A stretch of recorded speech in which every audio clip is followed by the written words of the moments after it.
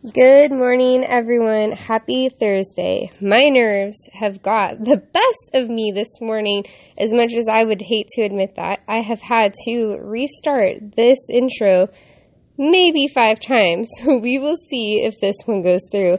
I have a call in just under an hour with somebody that I am looking forward to seeking wisdom about, and hopefully an opportunity will fall into place. And so I am focused on that.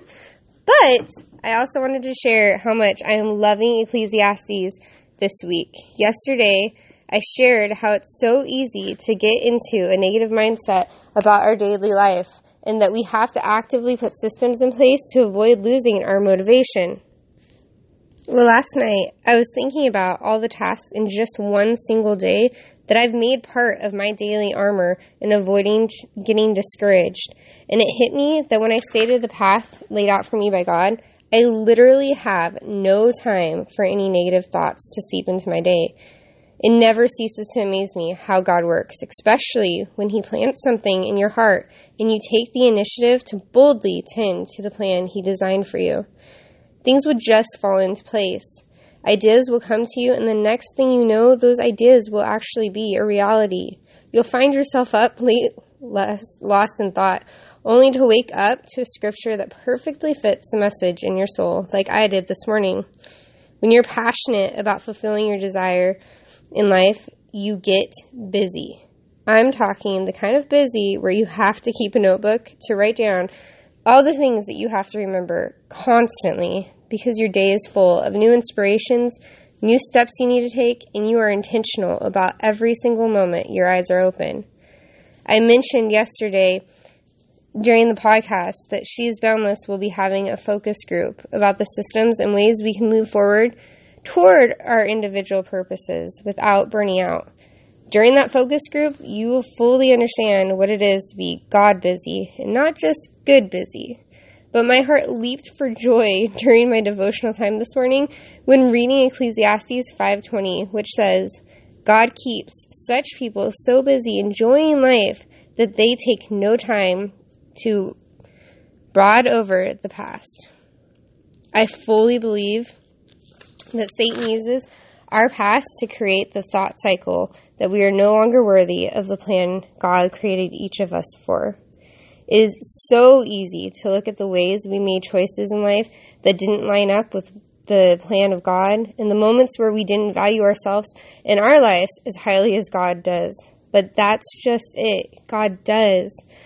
The Bible says God was, is, and is to come. He never changes, and no matter what you do or how far off the path you wander, His words spoken over you while you were being formed in your mother's womb will never change.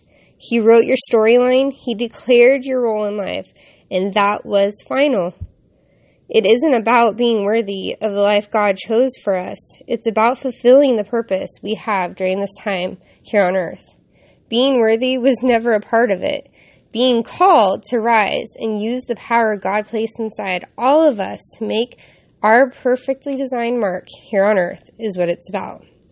We all know that our thoughts become our actions, or in essence, our thoughts become our future. Getting a hold of something so powerful as your mind, something that they say even the greatest minds only use 10% of our brain, that is crazy to think that we have this powerful tool inside of us that can literally create the life for us worth living.